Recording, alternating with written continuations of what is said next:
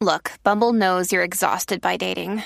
All the must not take yourself too seriously and 6'1" since that matters. And what do I even say other than hey? Well, that's why they're introducing an all-new Bumble with exciting features to make compatibility easier, starting the chat better, and dating safer. They've changed, so you don't have to. Download the new Bumble now. This episode is brought to you by Snapple. Want to know another Snapple fact? The first hot air balloon passengers were a sheep, a duck, and a rooster. Ridiculous. Check out Snapple.com to find ridiculously flavored Snapple near you. Hi there, I'm Jason Gotts, and you're listening to Think Again, a Big Think podcast. I want to give special thanks to Audible.com for supporting today's show. To get a free audiobook of your choice, including This Is How You Lose Her by today's guest, Junot Diaz, just go to audible.com/bigthink. Big Think is an online forum for big ideas from the world's most creative thinkers and doers. Each week, our producers dig deep into Big Think's archives to find ideas that are innovative, timely, or timelessly thought-provoking, and the clips are a total surprise to my guests and to me. Today, I am very, very happy to be joined by Junot Diaz. He's a fiction writer, author of the critically acclaimed and thoroughly enjoyable books, The Brief, Wondrous Life of Oscar Wilde, and This Is How You Lose Her, a New York Times bestseller and National Book Award finalist. Welcome to Think Again, Junot. Oh, thank you for having me. Comic books and graphic novels and stuff, which I know you love and enjoy, and I have done as well. And the ones I was reading as a child were Watchmen and V for Vendetta and those kinds of things, Marvel Man and Concrete. And I remember a lot of conversation back then about how comics were going to be recognized as literature at some point and how that should be happening soon and they should be admitted into the quote-unquote canon. And it seems to me like that sort of never happened. I mean, we had Art Spiegelman's Mouse, we have all kinds of amazing comic books, right? But it seems like they still maintain a kind of fringe position. What's your perspective on that? God, I think, comic writers and comic critics probably could speak more clearly to this, but certainly from the perspective of someone who loves comics and who's been in it, most of my life as a consumer, as a fan, the way comic books are being used is that they're more or less storyboards for Hollywood, certain kinds of comics. So on the one hand, comics have vaulted to the center of the conversation when it comes to big, stupid tentpole movies. But as far as the kind of the higher echelons of literary acclaim, no way, man. I think that has still been highly patrolled border. Comics have moved way more into the mainstream than they ever have. It ain't simply the pursuit of the basement dweller anymore. Far more generalized. A lot more women of color are reading comic books than they ever have. I still think that this is a society that grants them market share, but doesn't grant them respectability. What would have to happen for all that to change, We have our hierarchies. Human beings are insanely hierarchical. And there's going to always be this way of organizing privilege, of saying who gets in and who gets out. And I think that as human beings, we're going to have to reform ourselves in the process of reforming our society. Because we seem to be the kind of people who, we meet two people and we immediately think one person is over this person in this way. We're hierarchical, it seems like, almost reflexively. And that doesn't help us. Hopefully, a little bit at a time, the institutional apparatuses which keep comics down, which look askance at comics, which don't reward comics the same way, which don't consider comics creators on the same level as a novelist, hopefully we'll begin to erode some of those biases, just through our sheer efforts. But it's going to be a while. Yeah, it reminds me, I've never read widely in philosophy, but the only philosopher I got deep into was Foucault, and that was his whole thing, how power, you just knock it down somewhere, it just metastasizes and redistributes. And oh no, its regenerative capabilities are incredible. Okay, so to reiterate the way the show works, our producers have chosen short interview clips for us to listen to. They could be on any subject, and they're a surprise to me too. Are we ready? Ready to roll. All right. This is called America is Ready for a Gay President, and it's Jimmy Carter. Well, I think the entire population of America has come tremendous strides forward in dealing with the issue of gays.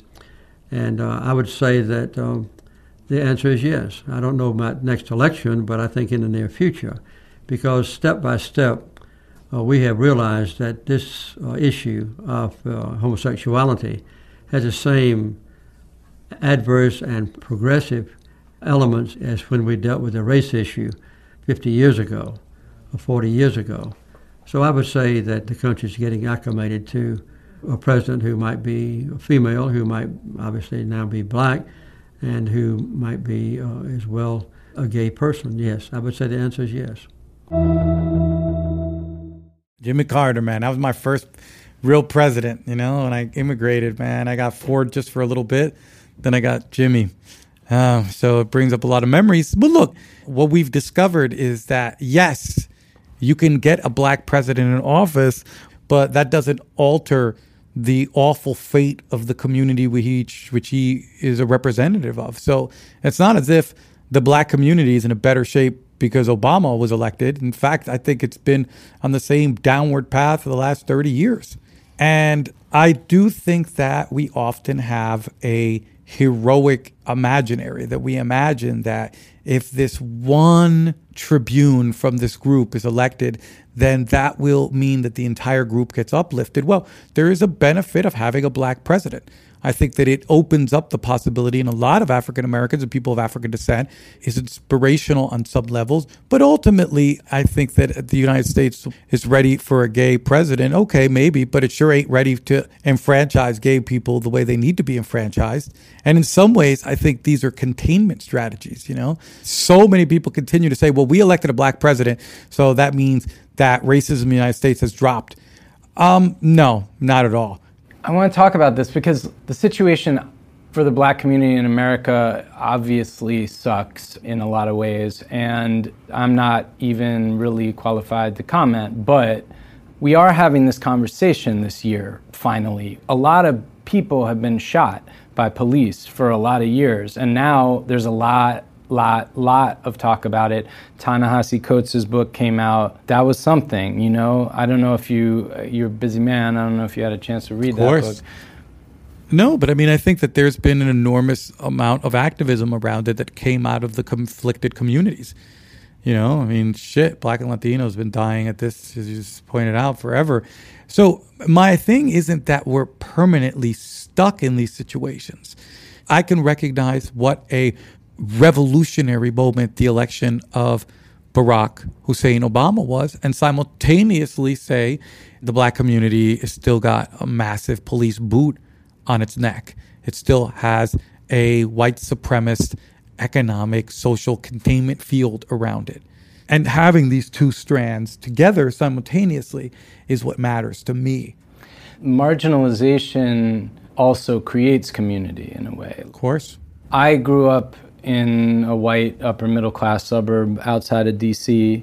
There was no community where I grew up, not really. The mall was kind of the community where I grew up. Well, people don't see their communities. It's often hard to be in air and recognize air. Yes, it's probably not as strong as community as one would want, but one should not be too romantic because, when I go to colleges and these group of kids who themselves individually would not say that they have a culture, and yet at the college, the white kid culture is like a very omnipresent default. Boys will be like, shoot, is there a male culture? I don't know if there's a male culture, and yet this patriarchal masculine culture is a default. And the people who are outside of it are like, yo, there is really a culture. And I think that's the hardest thing for us is that often it's only from the people who are left out that they can tell us where the culture begins and where the culture ends. As a boy, I don't think we're as aware of our patriarchal culture till women are like, yo, it's here. And that's why we need these conversations and why we need these struggles, because it's only in these kind of conversations and struggles where we all appear, where our boundaries appear, and where these boundaries get contested. I grew up in a poor, urban-like community of color, And yeah, we had some intense strains of community, but also we had so many problems that made community impossible. There's a lot of stuff that we're still trying to wrestle with in this country. You know, things that you think that are fixes turn out to be not so great in the long run. Things that you thought were like defeats turn out to be victories. And I think the point of it is that these are things we just have to keep elaborating and keep working on. All right. Shall we move on to the next? Sure. All right. Let's see what's next. This one is psychologist Dan Ariely talking about dishonesty. One of the main streams of my research for the last more than 10 years has been focusing on dishonesty. We grew up in a social environment, and our parents tried to teach us what is acceptable and not acceptable. And in that environment, white lies are certainly acceptable, encouraged, and our parents teach us. There is a lot of things that we teach kids about how to be polite. And being polite often means not saying the exact truth. So this is white lies, right? And white lies are not about our benefit, it's about the benefit of others. Then, of course, there are the lies that have our benefit as well. Probably everybody who's ever late in New York blames the subway for some reason, right? They don't say, I know we had a meeting, I couldn't care really about getting here on time, I don't care so much about you waiting for me, so I left late. You don't say that, right? You say, I left on time, it's just a subway, you wouldn't believe what happened. But the interesting thing is that we learn to lie in this social realm, and then when we move to the business world, all of a sudden we're not supposed to lie. But can we make this transition? As far as dishonesty goes, we're kind of blinded to the forces that cause us to be dishonest. You know, we look at other people and say, oh my goodness, these are awful people, I'm really good. But we don't really understand how pressures work on us and how likely we could be to just go down, take one wrong step and then go down the slippery slope, just like lots of other people. So that was fantastic. I mean, I'm a fiction writer. I live inside of people's capacity towards self-deception. And I'm endlessly fascinated by people who have an enormous capacity to deceive, or people who deceive themselves, or people who have a specific capacity to deceive themselves on one thing. I love that. I can't get enough of that. Friends of mine who are utterly some of the most sober-minded people that you could entrust the fate of a nation in their hands because of the way that kind of mental, ethical sobriety lives inside of them, the probity which they represent, but when it comes to their son, are incapable of seeing honestly what in the world is going on. And I myself particularly am really fascinated by that. Do you think that everyone is in the same boat? He seems to suggest that this self-deception is pretty much inescapable, or that lying is inescapable for pretty much everybody. I do think it's clearly a spectrum, and I do think it's part of our social lives. You know, it's part of the strategy of being a being, and that it takes an enormous amount of discipline not to. And yet, there's people that have disciplined their lives around other equally difficult things, like not having sex, a central human process. So I just think hey, I believe that there's people who don't lie that much and have reduced it down to a very small scale. Most of us are in the spectrum in other ways. We're not completely compulsive liars, and we're not, from my experience, and we're not the people who don't ever lie.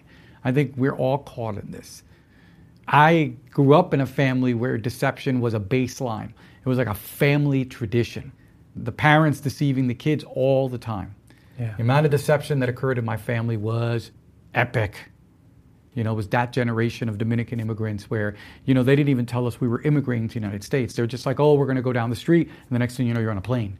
Right. You don't even get a chance to say goodbye to your grandparents. That was not an uncommon deception. A lot of Dominican kids I know and other kids were never told the truth. They just were brought to the airport.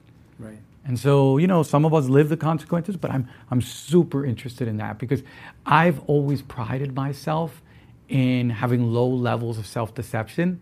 And so I thrill every time I catch myself doing it.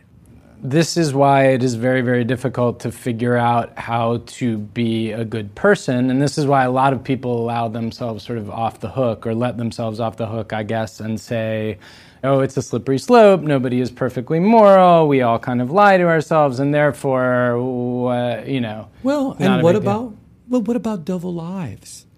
There's something about the way so many of us are split from ourselves. And I think about it, I mean, so many of our stories are dependent on double lives.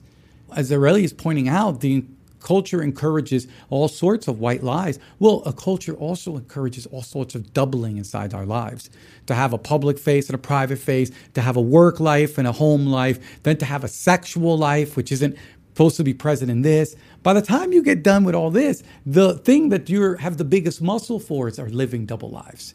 And how often we discover people in power who have double lives, people in authority who have double lives. We're always shocked when one of our neighbors or one of our friends is revealed to have a double life. Well, that's who we are. We're encouraged. And often double lives require an enormous amount of deception. I mean, look, I lived a double life for so long because, I used to be an old slut. I would be seeing this girl behind the back of the girl that I was actually really supposed to be seeing. And not only is it exhausting and damaging and all that kind of stuff, but it also was easy. And I don't mean easy because it was just easy for me. It's that what I discovered when I was doing it, why it was possible, is because we live in a society that encourages it.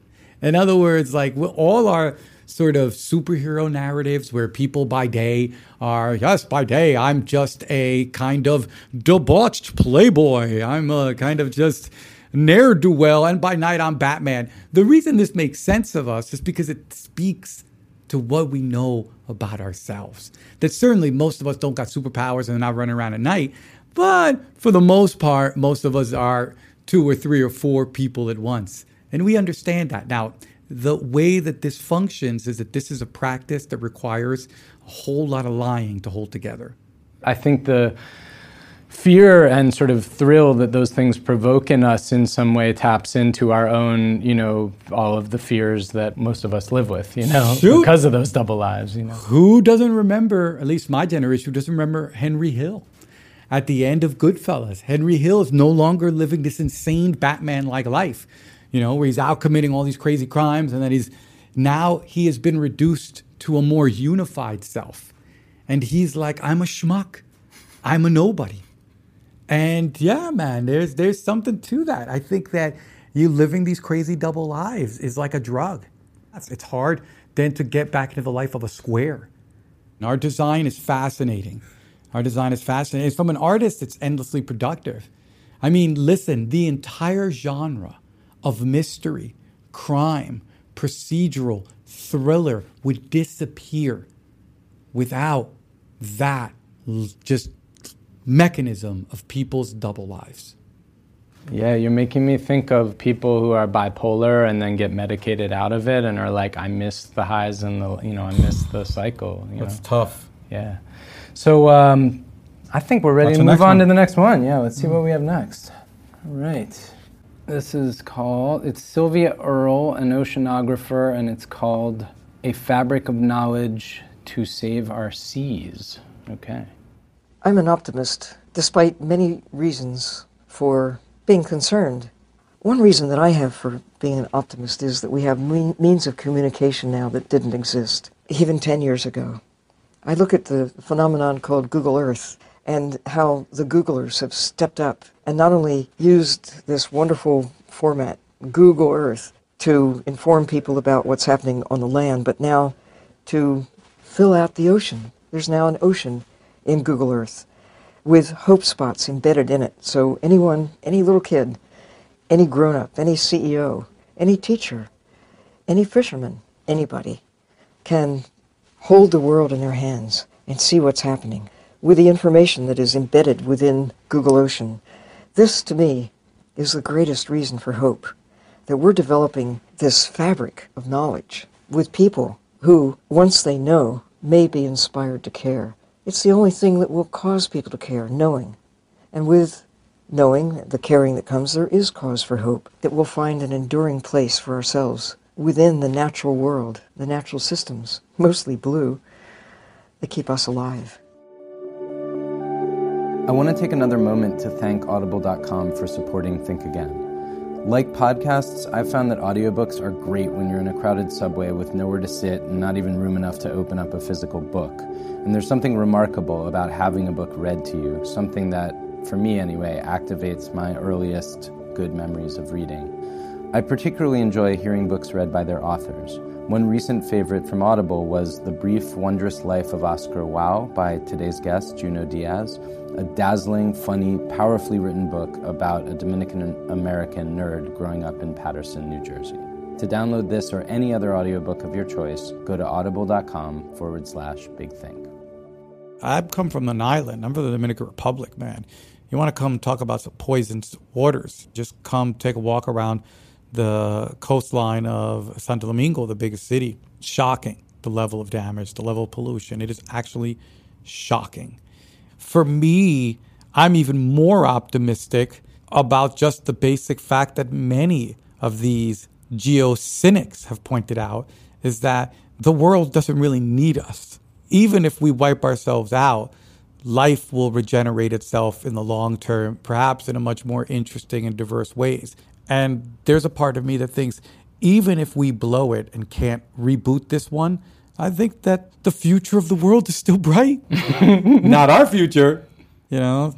I guess that's where my skepticism of techno-optimism comes in, is that like it just seems like narcissism. It's just like we're excited about the stuff that we made, you know, like... Yeah, no. And it's just the fact, look, I understand with her ideas. I mean, I think I understand where she's coming from, because shifts in communication technologies have often embedded social movements. And certainly interconnectedness has been used very efficiently to enslave us. Well, one must maintain the hope of the possibility that we could reverse that and use it for our liberation. Whether that's actually true, I don't really know. But one thing I can definitely guarantee is that interconnectivity has been a boon to corporate powers. It's been a boon to repressive states. The court is still out whether it's been equally as good for democracy and justice. Certainly it helped Black Lives Matter. I like that tension. I like those arguments, you know, and I'm particularly resistant and suspicious of this sort of techno-optimism. I'm not really a big fan. But, I want to try to give space for that as a possibility. With the seas, I think that the why that is uniquely pressing is because this is where all of our effluvia is ending up. Nothing is more telling of the civilization that we have wrought than what we've done to the seas. And nothing breaks your heart and makes your cynicism harden quite like spending some time on the ocean and seeing the colossal damage we've inflicted. And I think all of these things come together in this blue marvel that we call our oceans in ways that are tough for many of us to deal with. I think sometimes when I take a walk on the Malecón in Santo Domingo and I see what's happened, there are days where I just want to do a goddamn backflip in anger and rage and disappointment and despair. This is our great, great inheritance. And man, we've really taken a nice dump on it. I guess what I want to ask, kind of going back to something you said earlier about how people deceive themselves and how interesting that is. At the same time, both in your writing and in talking to you, it's obvious that you have a very strong moral sense and causes that you believe in and, you know, justices that you want to be fighting for one way or the other. Are those incompatible things, like wanting things to be better and at the same time being fascinated by how fucked up they are? No. I think it depends on if you fall for that American conceptualization of what optimism is. You know, in the United States, people believe that an optimist is someone who doesn't notice that anything's wrong. And that if you point out that there's a crack in a glass, you're not an optimist. You're not keeping it positive. That's optimism. Optimism is that you disfigure your vision as a way to exclude anything that would be remotely critical. Well, I don't buy that. My sense of what an optimist is a person who can notice the cracks in the glass and says, we can fix this. And so I don't know. I mean, I don't think I'm any different than a lot of people who've thought about these things. I'm old, man. I'm about to turn 50, and what I'm discovering more and more is that the world is a lot more complicated than I ever imagined. It requires a lot more compassion than I ever thought, and that I'm as much at fault as anyone that I would like to point my finger towards, and that it's proven very difficult for me to change the things that I need to change. And yet I still burn with an enormous optimism because I've seen how the kind of work that I've done has changed me a little bit. And that little bit, in that little inch, I can see new worlds. I can see the possibility, utopian possibilities. And that's greatly reassuring, It's greatly reassuring. Junot Diaz, it's been a pleasure and a privilege talking to you. No, it's been great. Yeah, thank you so much for being on Think Again. Yeah, thank you. And that is it for this week's episode of Think Again. If you're liking what you're hearing, we need your help. Please rate or review the show on iTunes so we can keep bringing you these great conversations. Next week, I'm joined by Turkish novelist Orhan Pamuk, a Nobel laureate and the author of A Strangeness in My Mind. It's an amazing dialogue. See you then.